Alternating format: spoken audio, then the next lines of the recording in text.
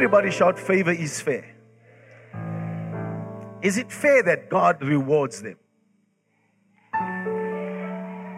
Is it fair that there's a payday? I mean, do you work for your company for nothing? Nobody does. There's your payday. And for those that haven't read that book yet, it's time. You need to read my book. Your payday. Because it comes in every season. In every season, you've sown whatever a man sows, he's going to reap.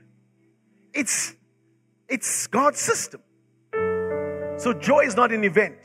It's God's reward system for making good choices. Let your neighbor know, good choice for being here this morning.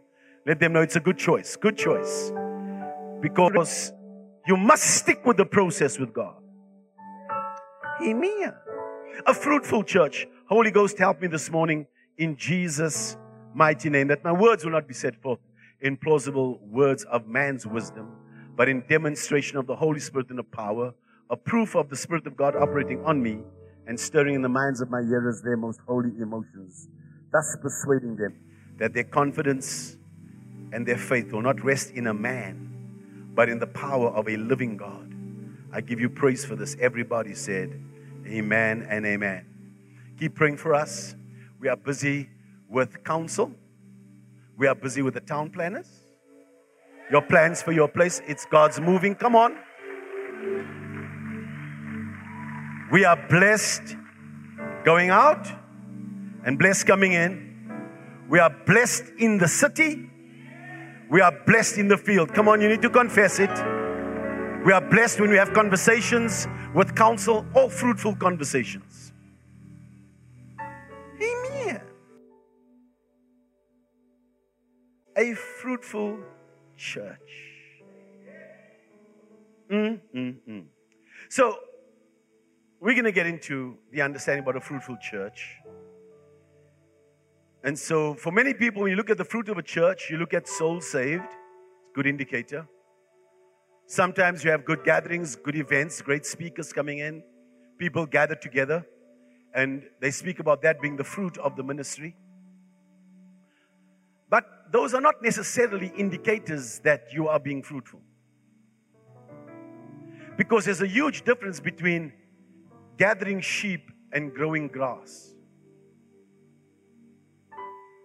Grass is for grazing for a lifetime. The gathering, you even forgot what I preached last week, never mind last year's conference. So, I'm not impressed with the gatherings. Even with people getting saved, in a way. Because you must be saved. But look at Africa and the mess. And the most people saved is here. On our continent. Because a fruitful ministry or a fruitful church, even a fruitful continent is what we're pushing for, should show forth fruit in the people. So you can't say welcome to the best church in the world if we don't have the best people sitting here right now. The best church is only because the best people are here. So a fruitful church means that everyone is fruitful. You are so quiet. You are a living stone. A stone can't sing, but you are a tree, but you are a living tree that can say amen right back. So this is a fruitful church because the people are all fruitful. So it's the conversion from a worldly system to producing fruit in the kingdom of God that should be proof enough. I've switched systems. That's what a fruitful church looks like. Let's go into the depth a little deeper this morning. But I want to show you some things through Scripture. Let's lay out some Scripture. I want to preach to you from Mark chapter 5 this morning. I've actually got the whole chapter, but we're going to just take chunks out so that you can catch a wind of what it is. Mark chapter 4, Jesus is preaching this word. It's the word He called me on concerning the kingdom of God. He says, to you it's been given to know the mysteries of the kingdom. To everybody else, the kingdom is like a good bedtime story. It's a parable to them. What's a parable? An earthly story with a heavenly meaning. That means somebody that's not born again, somebody that's not in the kingdom of God, they think the kingdom story is just like, they're just telling stories. So God puts a veil over their eyes until you receive the Holy Spirit, and it draws back the curtain and gives you revelation about what it is to be in the kingdom of God. And that's what He did for me. He says, your call is that I'm giving you mysteries of the kingdom. And every time I would fast and pray, He would say to me, Mark chapter 4, verse 11. It's like, I don't want to hear the scripture anymore. To you has been given to know the mysteries of the kingdom. Of course, then you have to go studying, right? And you discover some things. So, Mark chapter 4, He begins to give this revelation of the kingdom. But there must be then a demonstration of the kingdom. So, He gives them the word, and He says, let's cross to the other side. Let's break from the religious setting and systems. Let me teach you the power of this kingdom. And so Mark begins to show that, and on another scripture speaks about how they encountered a fierce storm that was there to destroy their faith. But when he gets into Mark chapter 5, and Mark, the Apostle Mark, begins to show the power of the kingdom of God, he deals with three things in Mark chapter 5. He deals with the city, he deals with the church, and he deals with the child. The city, the church, and the next generation. So we're going to unpack some things in Mark chapter 5. Let's have a look at this. Then they came to the other side of the sea. That means I was stuck in a religious system. Jesus comes and He preaches the kingdom. Now I must demonstrate the power of the kingdom and shift systems. Everybody say shift systems.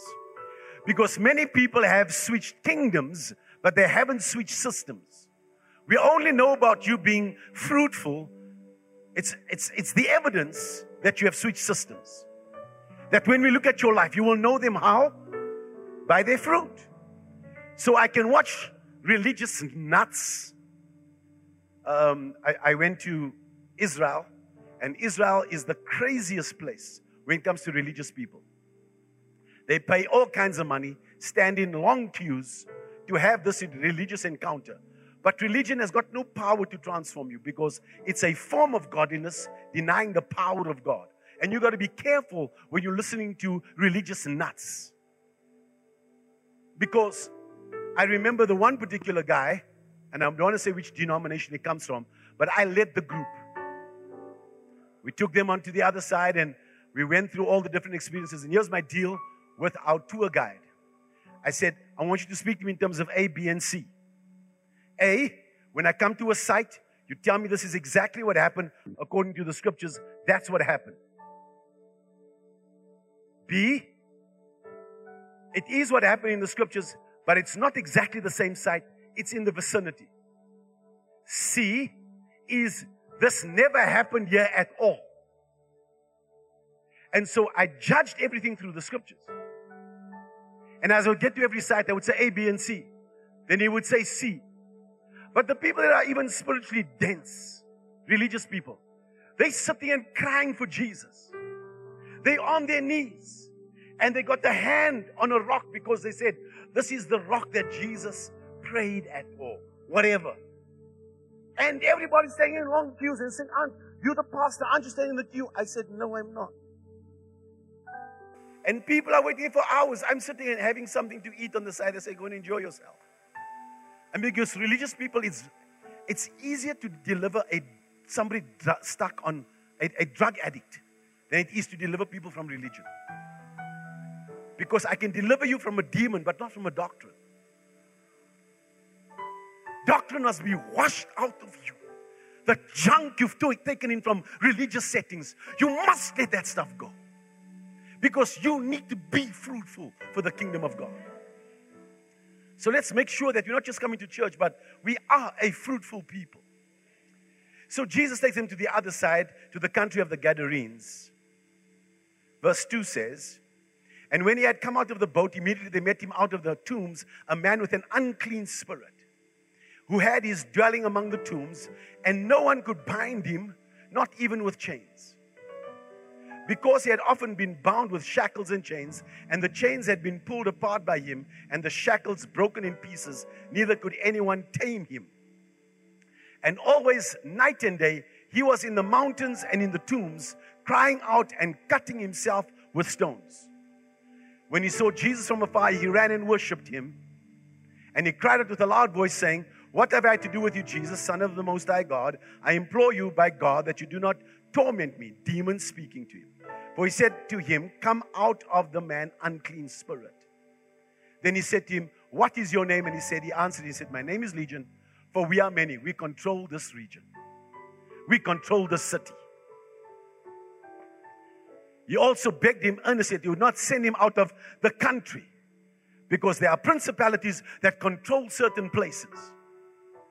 So you be careful of unproductive people in your environment, because they're being controlled by principalities. And unfruitful people, you can't ignore them, because you can count the number of prisons you have to build by the number of school dropouts you've got. You can't ignore no impact people. Unfruitful people attract all kinds of curses. Fruitful people attract the favor of God. But unfruitful people, you can't ignore them. Not in your church, not in your family, not in your home. You can't ignore that. So the swine was there and he chased the demons in there. But they put him out of the city because they were controlled by pigs. They were pig farmers. And that city wouldn't bring in the presence of God to deliver a man and to make the man fruitful for the kingdom of God. Because principalities can control regions. And it's over families and homes. The big thing in my life, whenever I look at the sons, the daughters, my family, my son, my daughter, his wife, my wife, every one of us, where's the vision? What are you busy with? What are we supposed to be doing? You can't have no impact people around you. They must be fruitful. This is a fruitful church. Everybody said amen. You can't ignore them. So they deal with him around the city. So Jesus goes to the other side. Let's press on. I want to move on to something that will show you something. Mark chapter 5 verse 25. So he goes back to the other side. No. I needed the scripture before that. Okay, 21. Now when Jesus had crossed over again by boat to the other side, a great multitude gathered to him, and he was by the sea. And behold, one of the rulers of the synagogue, the church. Everybody say the church. And behold, one of the rulers of the synagogue came, Jairus by name. And when he saw him, he fell at his feet. And he begged him earnestly, saying, "My little daughter lies at the point of death. Come and lay your hands on her, that she may be healed, and she will live." So Jesus went with him, and a great multitude followed him and thronged him. So Jesus is on his way to deal with a particular church. When you're dealing with a woman, you're finding it's a church. So the announcement comes that this church we started is dying. Jesus, you need to come to this church. And while he's on his way to save this church, this next generation, this child, a certain woman, another church, had a flow of blood for 12 years. 12 is the number of governmental order. 12 is the number of months, disciples, Jacob's, Israel's, the nations. 12 is governmental order. 12 is also means that God is in charge. For unto us a child is born, unto us a son is given, and the government will be upon his shoulders. So Jesus came in to bring in a brand new government so that you and I can function out of a different system altogether, and that our lives can be fruitful. So anytime don't come under the government of God, under the systems of God, This is the problem that you're going to have. Watch this church. They had suffered many things from many physicians. That means this church called in all kinds of different kinds of people, preachers, teachers, evangelists, deliverance ministries, dealing with sexual disorders, dealing with all kinds of stuff. For she had this flow, this church, kept on hemorrhaging and had suffered many things from many physicians. This church spent their whole budget, but the church did not get better, but rather grew worse. How many people struggling in churches with various different challenges, and then you run around and say, I'm telling you now, if we put the red carpet down here in the church, the people are going to come. The issues are going to stop. Jesse won't visit the house anymore.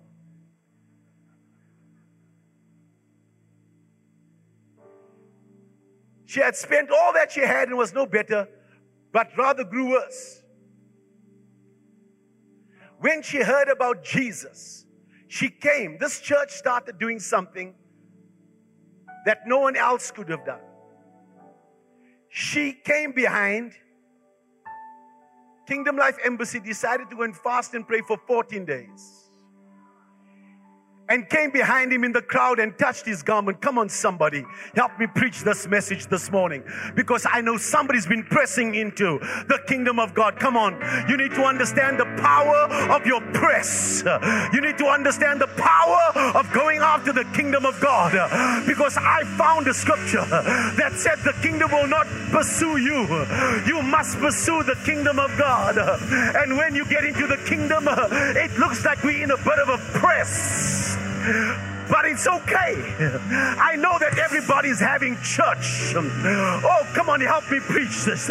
Because this church said, if only I may touch his clothes, I shall be made well. Come on, somebody. This is Kingdom Life Embassy. And this is the church that is pressing into the purposes and the plan of heaven.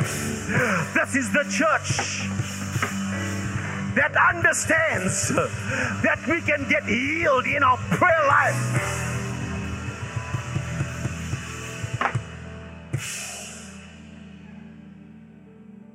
Shandalabo. Ha ha. Let me teach you something about the kingdom quickly and about pressing. Luke chapter 16. We'll come back to Mark 5:29. Is it Luke 16?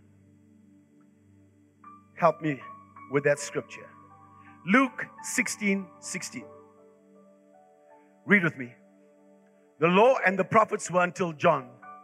Since that time, the kingdom of God has been preached. And who's pressing?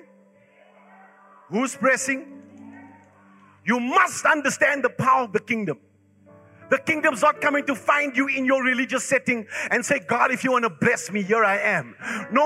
I've got to get up from that religious setting. I know everybody's having church this morning. I know that everybody is going after Jesus. But there is a different kind of press when you're busy with kingdom agenda, that you know that something good is going on here. Come on. Go back to Mark chapter 5, verse 29. Immediately, someone's going to get an immediate breakthrough this morning. I am telling you. The fountain of her blood was dried up, and she felt in her body that she was healed of the affliction. You're the body of Christ, and you're the body of believers at Kingdom Life Embassy. You should feel something this morning, that something is shifting. You should be smelling that something is different. You should be looking at your neighbor and say, I'm telling you now, if you're not going with me, I'm going to go all by myself. But I know that there's something good going on in this place this morning. I'm going to jump to my feet and I'm going to believe God that there is something good going on right here.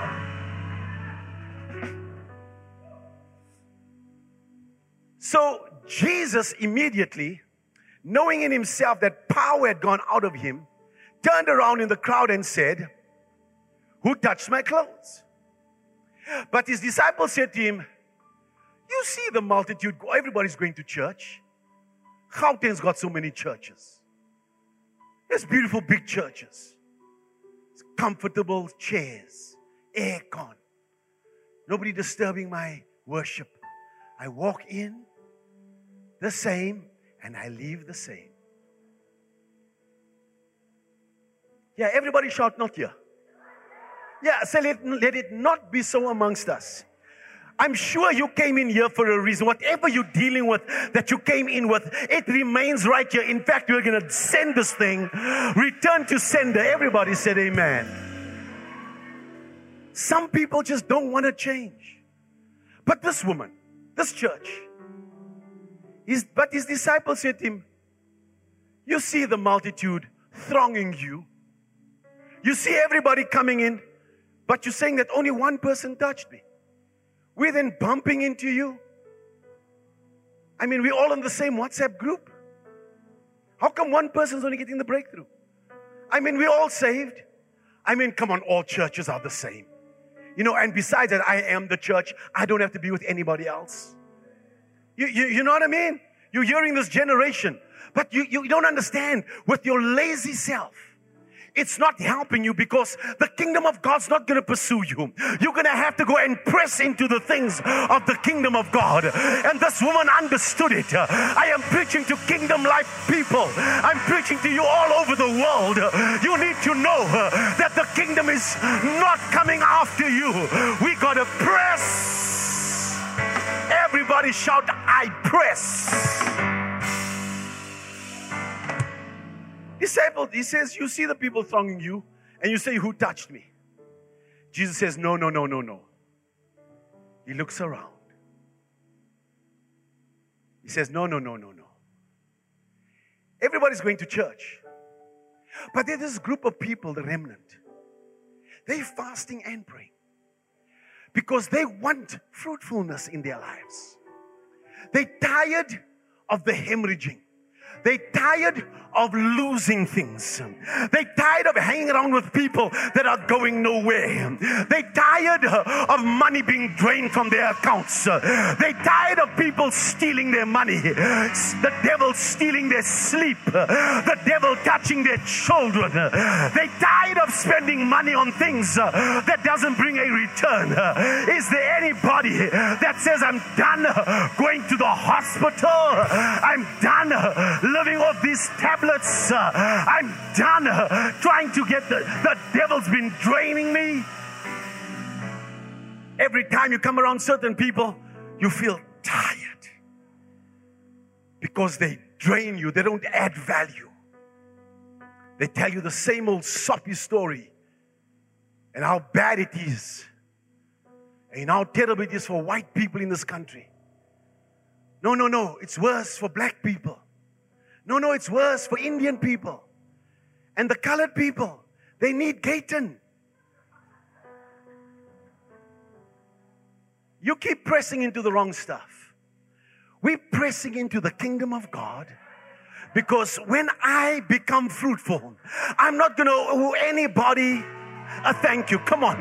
Because I'm going to discover that favor is fair. That if I stick with God and I become a fruitful church and I stay in the presence of a living God, everything's going to be all right. You think that God looks at everybody. No.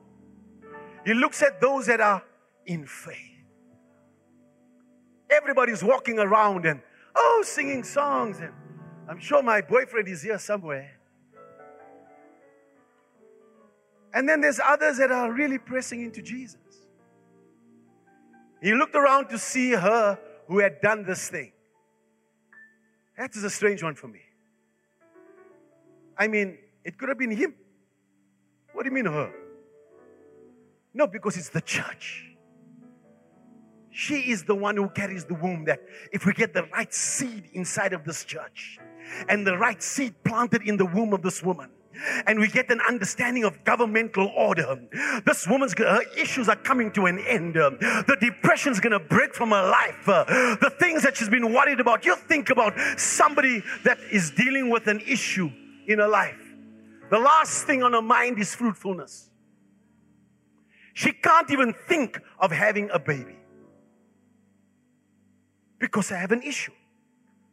You can't become fruitful. But the woman, fearing and trembling, knowing what had happened to her, came and fell down before him and told him the whole truth. And he said to her, daughter, your faith has made you whole.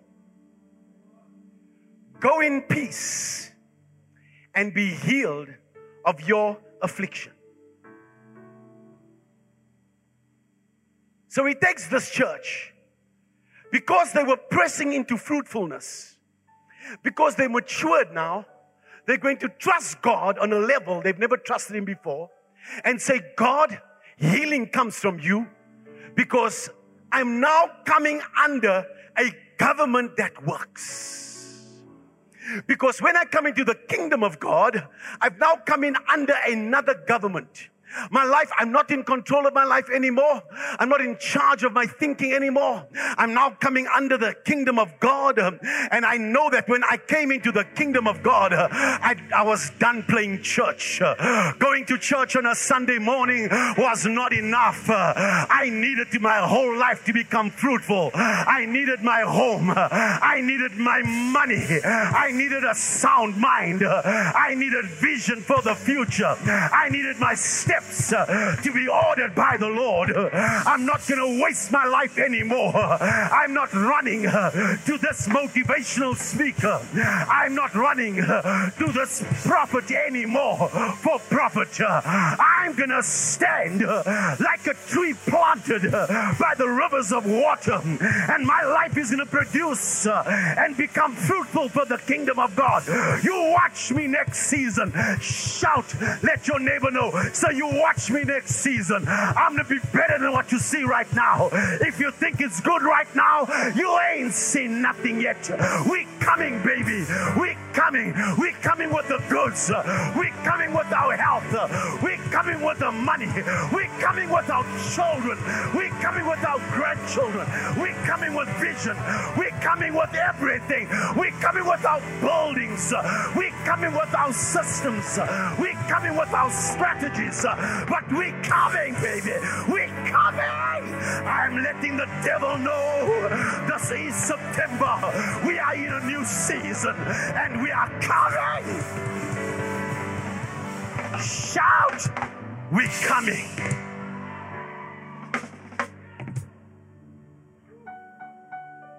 Jesus. Shout one more time, we coming. We're pressing into the kingdom of God. And we are coming. Don't get mad at my breakthrough. Tell your neighbor, don't get jealous because my stuff is coming.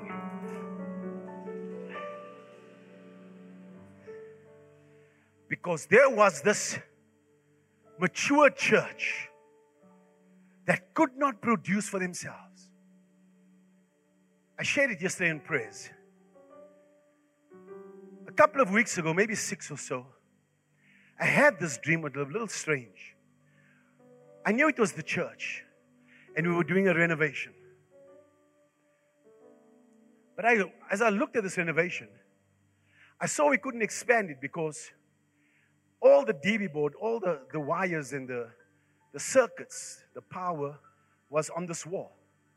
And I couldn't change and break down that wall because of this, the power that was there. But as I looked, the other wall, the new wall, had all the power in there already. But I'm like, I never saw that. How come that is there? I mean, this new board has been there for a while. But we haven't used it.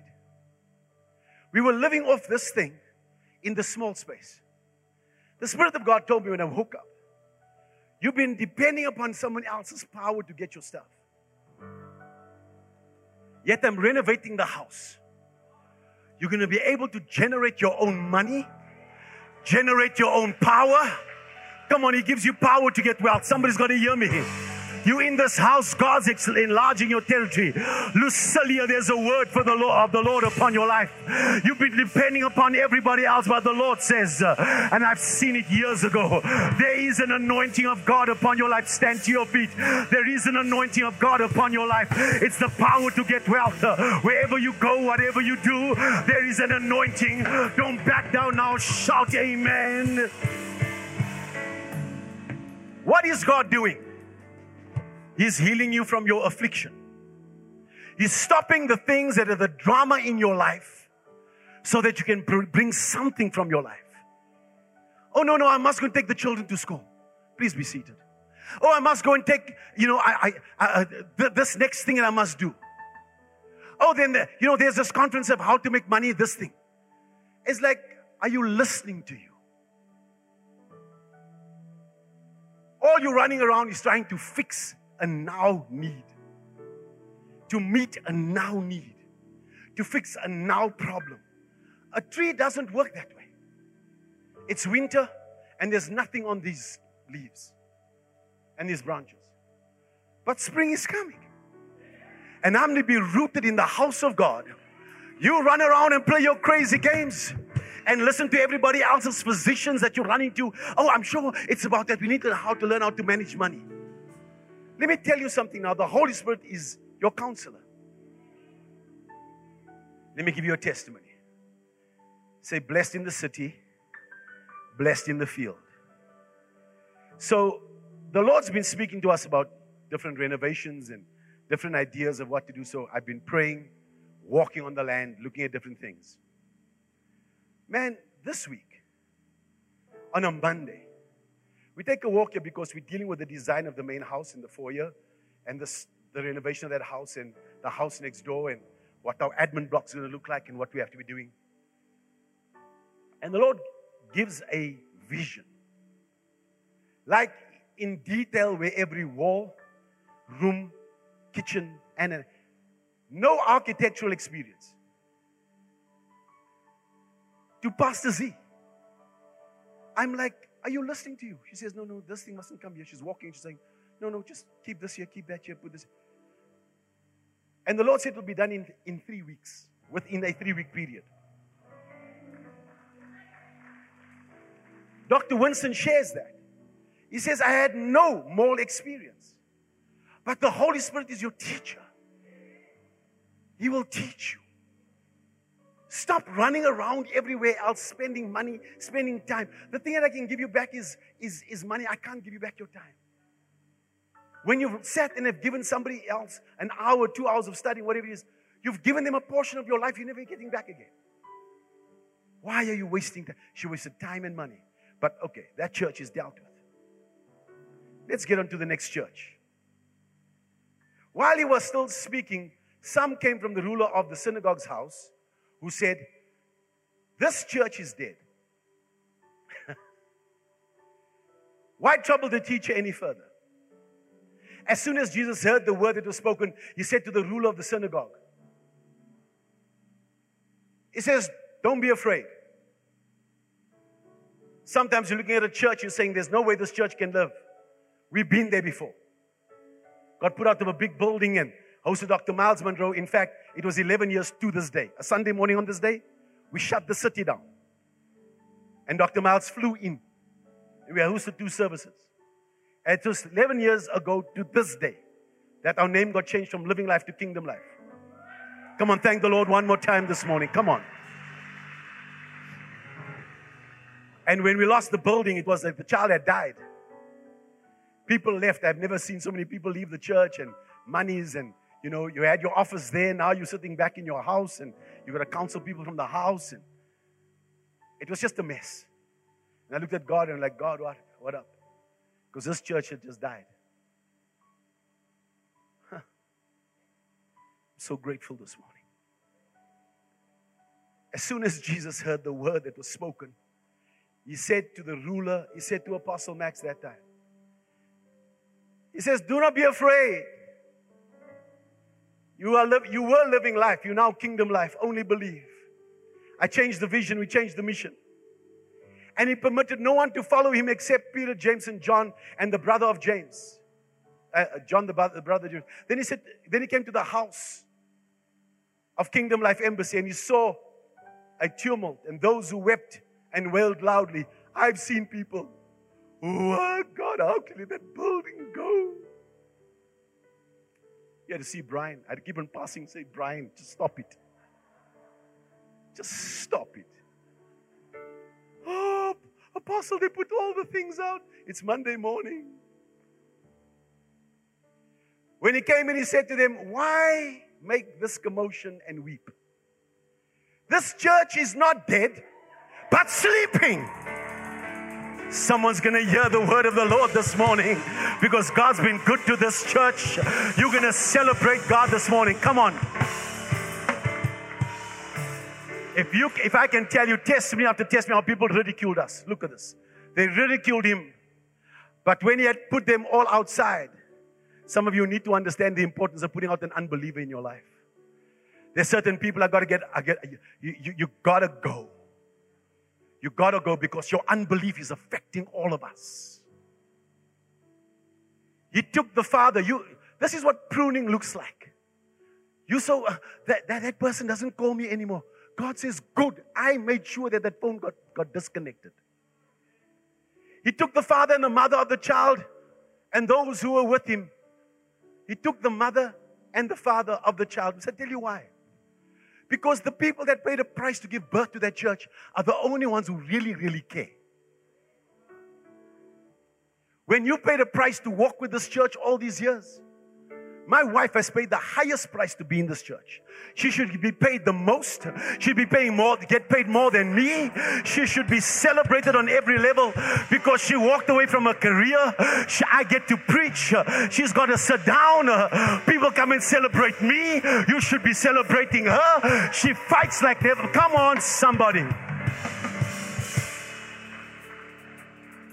Jesus didn't speak to everybody else. I had to just take my family and I had to go into the room by ourselves. And those who were with him. And he entered where Kingdom Life Embassy was lying. Then he took the child, he took Kingdom Life Embassy by the hand, and he said to her, Talite Kume, which is translated, little church, rise. I say to you, rise. Immediately, Kingdom Life Embassy arose and did what? And began to walk. Someone's going to hear me. How old was the church? Read with me. For the church was 12 years of age. It had come to a season where this child was going to start producing for the next generation. Someone's got to hear me. It was the time when the church could become fruitful. Come on, somebody. Governmental order. The church that had the issue for 12 years, the blood stopped. Then the child that was the church that was dying at the age of 12, he could now raise that church up and say, it's time for you to be fruitful now. Go and walk with a kingdom understanding. Get revelation. Let the power of the kingdom come upon you. And they were overcome with great amazement. But he commanded strictly that no one should say anything. Here's the thing. I've given you the example of this church. It was since the name change. Our rental was 220,000 rand a month.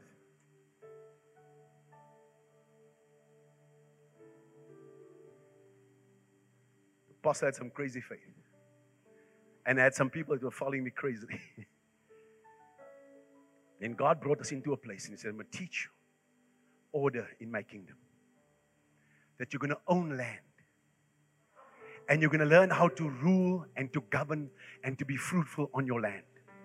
I'm going to teach you how to raise up sons and daughters that knows how to govern their lives. I'm going to teach you that everybody in your church, every son and every daughter will become fruitful for the kingdom of God. They're not going to use the church anymore just for a wedding ring. They're not just going to get married. They're not just going to look for a burial and dedications. No. We've gone past that. We are now raising sons and daughters because this is a fruitful church that will be able to walk in the city and walk throughout with soundness of mind. And everybody's producing for the kingdom of God. Come on, somebody. Build your church. Build it from the ground up.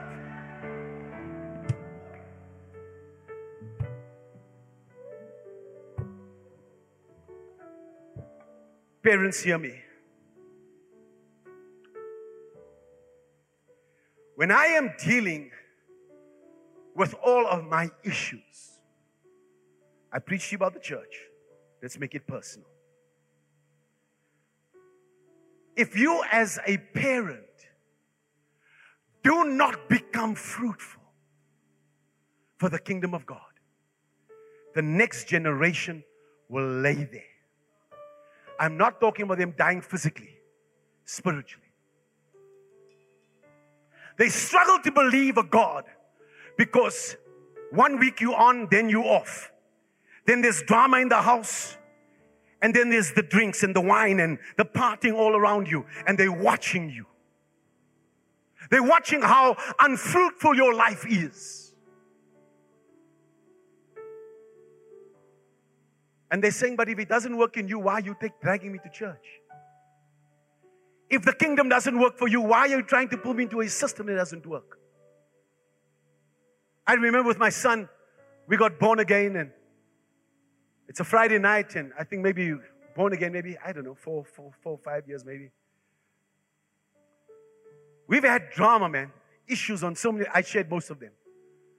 And I went to my son, and he was laying there, and I think he could have been about, I don't know, 12, 14, I don't know. And there was drama in my house again. And I went and I knelt at his bed on my knees, and as I was praying to God, I went to him and I said, son, you need to forgive me. It could have been 12 o'clock or 11 o'clock that night. I'm telling you now, I'm getting it right with God. He said, you've always promised this, man. Nothing's changed. I got up weeping. Went to my bed and I said, Lord, you told me to go and apologize and make things right. I'm on my way somewhere. The Lord says, son, you've apologized. Now go bear fruit. And He will see it. And it could be a while, but eventually they're going to pay attention and say, but that's my father. Because while I'm dealing with my issues, the devil's messing with my children. While you're not getting fruitful, while you playing your game, while you think you're still young and, I want to do my thing, the children are watching you. He's dealing with the one church, but he's saying if this church doesn't get healed, the next generation is going to struggle even more to become fruitful. She had 12 years with the issue, but this child has not even begun to live yet. She's 12 years old with so many issues that she's got to face. You've got to be the demonstration. You've got to show the power of God's kingdom. You can't, my biggest concern right now is handing down the wrong frame to this generation. My biggest concern. There are 5 things to become a fruitful church, and then we have to end and have communion. Can you put that up quickly for me? If you're going to become fruitful, here's the church. I said to you, a fruitful church means that the people are fruitful. We can't have so many people with issues and one person being fruitful. We need more people fruitful, and we can deal with the issues. Okay, I'm going to prophesy over this church. We will have more fruitful people in this church than ever before. We are not going to be dealing with issues and family issues over and over again. We're going to find a fruitful people. Clap your hands by faith. Somebody shout, God, make me fruitful. This is what a fruitful church looks like. This is what a fruitful people looks like. Number one is that the Savior takes center stage. That's what a fruitful church looks like. If what we are preaching and teaching puts me bigger in the picture, we have a problem. Because I must decrease, He must increase. Jesus has got to be the reason why you come in here, because the image you look upon is the image you become. So the more you gaze upon Him, you get transformed into the same image as you look at Jesus. From our songs to our worship to our training, our development, Jesus is the center of it all. Come on, somebody. From beginning to the end, it'll always be.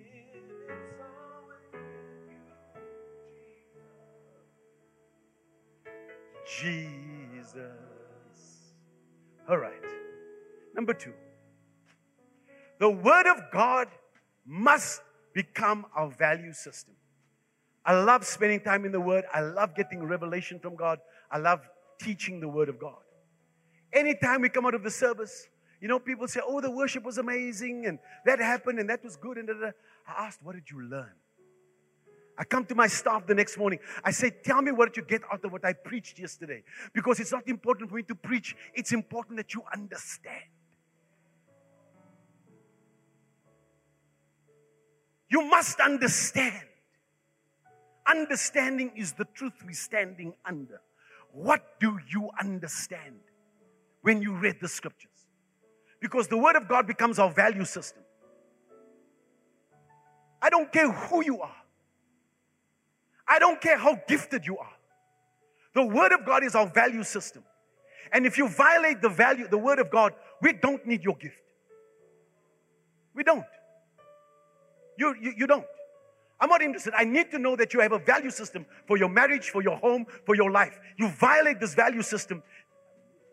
We have a teaching that has come through for over the years through even Bishop Bismarck. It's called principle above personality. We don't care how great the personality is. We all live by the same principle, including my children. We get disciplined by the same word for my marriage, for my home, because the Word of God is our standard. If you want to become fruitful, number one is Jesus must be lifted up in your home. Number two, the Word of God must be the standard that you eat by. That's why when I ask people, so how was the service yesterday? Oh, I never listened to the sermon. I'm like, for 3 weeks. You can't tell what I've been preaching. All of my life I've given to you because I can't get back the hours. And you belong to the church, you can't tell what I preached. The Word is our number one thing. It must take its highest, not your education. Your degree won't give you the victory you're looking for. I am telling you, it's revelation. Everybody shout amen. Number three, once I've preached, so Jesus is there, His Word is there, now the Holy Spirit's hovering. Are you convicted to change? When you've heard the Word preached, oh, did you hear T.D. Jakes? Oh, Stephen Furtick is on fire. No, are you convicted? Not it was good for your ears. Not that the sermon was nice. Oh, listen to this clip.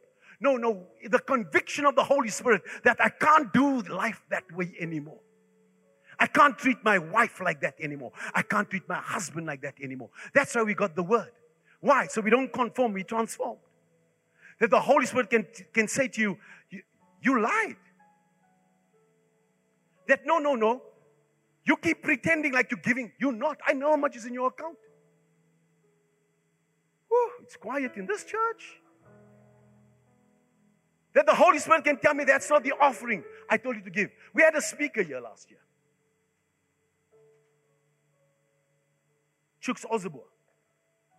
And honorariums are given to everybody. And I give him his honorarium and he leaves and he's just a wonderful man and it's all good. And I'm at home the next morning. The Lord says, I didn't say you must give him that amount. I said, I want you to give him this amount. Can the Holy Spirit speak to you like that? Are you convicted? Or is your conscience so seared that the Holy Spirit can't prick you in any way? That He can't tell you? I mean, I got up from there and like, I couldn't sit still. My wife said, what's going on? I'm like, I can't sit still. Just give me this money. I just need to go and get it off and just go and bless the man and repent and say, please forgive me. Because when the Holy Spirit tells you this is what you need to do, why aren't you doing it? Why did you come to church? Why are you listening to the Word of God? Why did you get saved? You know you never prayed like you should have prayed. Oh yeah, amen, amen. 14 days. That the Holy Spirit can't tell you that what you're doing is wrong. Listen to me, woman of God. You must train up your husband. You must bring him into a place of praying. Because when that girl comes walking in there with her, lo and behold, skirt, the conviction of the Holy Spirit will tell him, this is not your wife. It will get Joseph to get up and run and leave whatever behind for the sake, because the Holy Spirit's convicting him. He says, I can't not sin against your boss. I can't sin against my God. If there's no conviction of the Holy Spirit, you need to know this is a fruitless church. You need to give fruits of repentance. That my life is changing. I'm getting better. I'm making a better decision. That when I walked into a church, I knew everything had to change. From the alcohol I drank, from the way I treated my wife, to the way I spent my money, to the way everything had to change. It's been 26 years, 25 years of constant change, and God is not stopping, because every season is asking for change.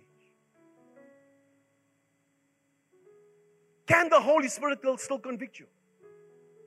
You're not listening to me anymore. He said you need to serve. He said you need to get into the worship team. He said you need to be an usher. He said you're going to serve in the children's church. Is the Holy Spirit still convicting you? Because that's a fruitful church. Not we go into church. Not that we gathered. About your money. Can He speak to you about your money? Brian had made a decision maybe about a year ago. The Lord spoke to me, there's a certain amount of money I had to give to Dr. Winston and sow it into his ministry.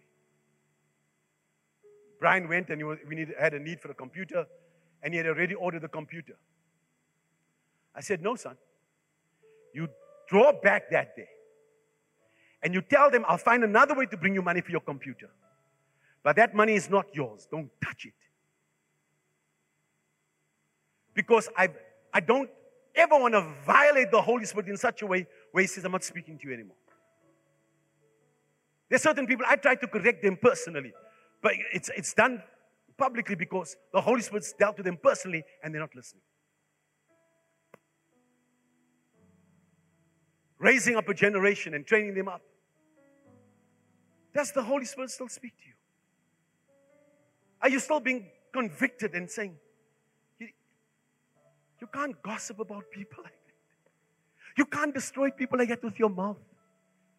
Oh, you smile in front of them, but behind them you're speaking about them. Offended and angry.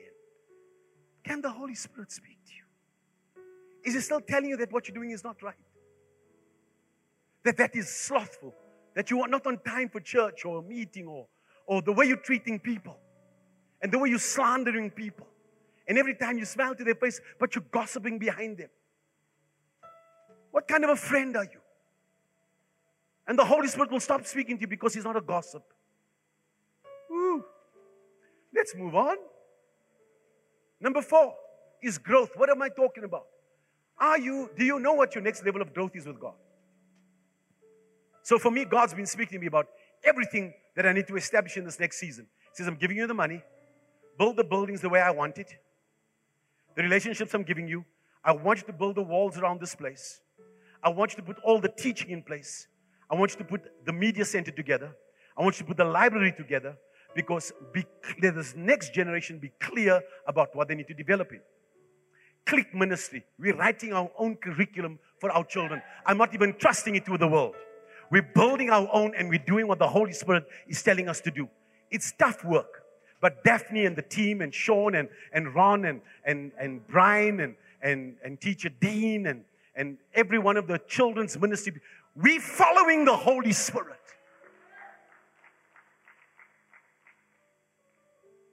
You can't be fruitful being unfaithful. You need to make up your mind you're going to grow. We're growing as a church. We've laid out every piece of this campus, this embassy.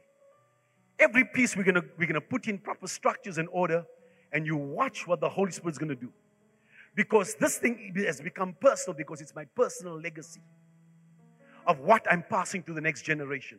How I'm training up my leaders. You watch the youth coming through. I will spend time with you. I'm mentoring the next generation of Timothys and Pauls and the Esthers. I'm going to train up this next generation. I'm not leaving it to chance. We're going to build proper structures for every single body, because our children's lives are important. I'm not going to trust the world and complain about the world. We need to build systems here that makes it work for our children. Everybody said amen.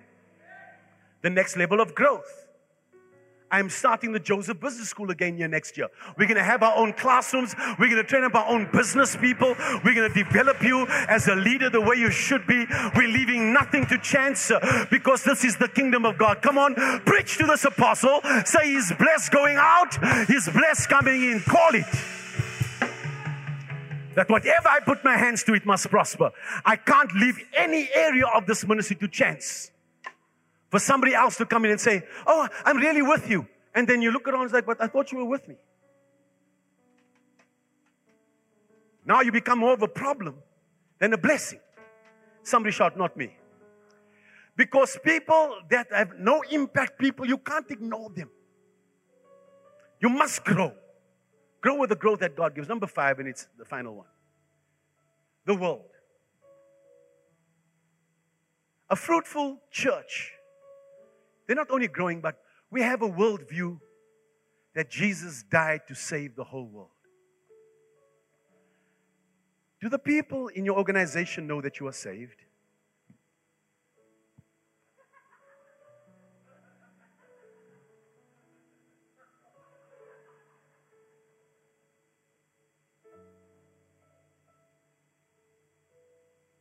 Just look at your neighbor and say, come out of the closet, man. Just come out of the closet. Come out of the closet. How people don't know that you're saved.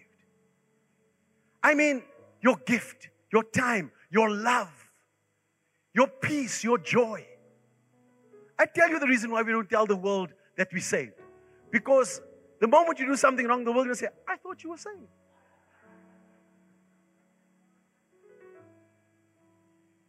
Yeah. I'm not where I want to be. But I'm not where I used to be. I've come a mighty long way. Everybody shouted amen. Yeah, every year I'm getting stronger. I'm growing. I'm getting better. I'm working with God. Everybody shouted amen. Come on. You need to begin to believe God this morning that we are on our way somewhere. My marriage is getting sweeter. My home is getting better. It's more peaceful in my home. And besides, we have enough finances not just to pay our bills. We're helping other people pay their bills. We are fruitful on every area. The world knows.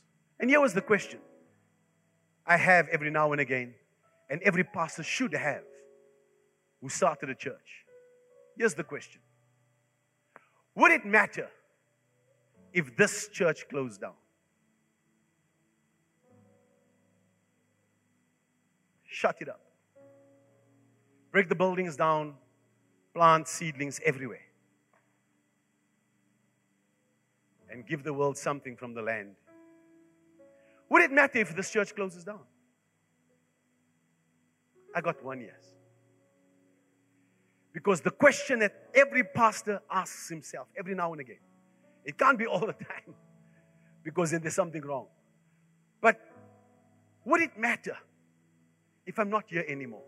Would it matter if this church is not here anymore? Would it matter to this community? It's got to be the question you've got to answer. So I tell you why. Because the day you become fruitful and you build the synagogue, Jairus, whatever's around you and affects you, Jesus must come to your house to come and fix it. Because you are valuable for the kingdom of God.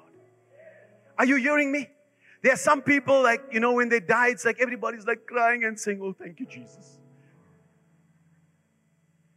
Have you ever had one of those where like, whew, I'm so glad? Let it not be so amongst you. Let them weep crocodile tears because that tree producing fruit everywhere. Everywhere you go. Your workplace is a blessing. The world loves you. You like a fruitful bough. That's Genesis. That, like Joseph, your name is Joseph. You're a fruitful bough. And your branches are hanging over the walls. And the world's coming to taste and see that the Lord is good.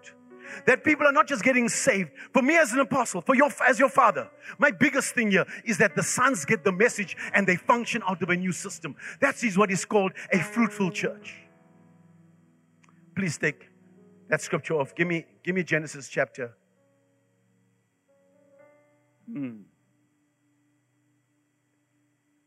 Genesis chapter 20 something. I think it's 26.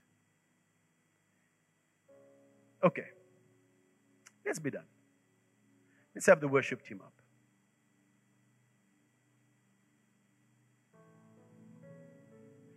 I want you to think about your life and the conviction of the Holy Spirit at this point. Are you playing church? Is when I preach a word, does it burn in your heart? Does the Holy Spirit still convict you? That if you've opened up a screen and it's the wrong stuff, or got involved in the wrong relationship, or said the wrong thing, is there still repentance in your heart? Does it still matter the fact that you're being known as being a gossip? I don't know why I felt this. The whole morning as I'm showering and getting out, I'm saying, Lord, but what is this? The Lord says, whisperings and gossips. I'm like, it can't be so amongst us. Let's not kid ourselves. Where people begin to speak about you. There's certain things in my house that say that person and that thing, nobody discusses this thing anymore. It's finished. Whatever happened, happened. Let God deal with the rest. It's the way we work. I don't want to be putting my mouth to things in people's lives. And the Bible says, no weapon formed against you shall prosper. Every tongue risen against you in judgment you shall condemn. You can sense it when people are speaking ill about you. The word curses are spoken. Whisperings and gossips. Like the Holy Spirit's not there. Now, if you're following the Holy Spirit, He'll tell you that people are talking about you and things that, and not to judge them in any way, but to just cancel the word curses. Can I cancel every word curse spoken over your life? That you're going to use your lips to speak life and bless only and not curse anybody. Why? You are convicted this morning by the Spirit of God of the words that you're speaking that's hurting people and canceling destinies. I bless you today. Come on, lift your hands from the crown of your head to the soles of your feet.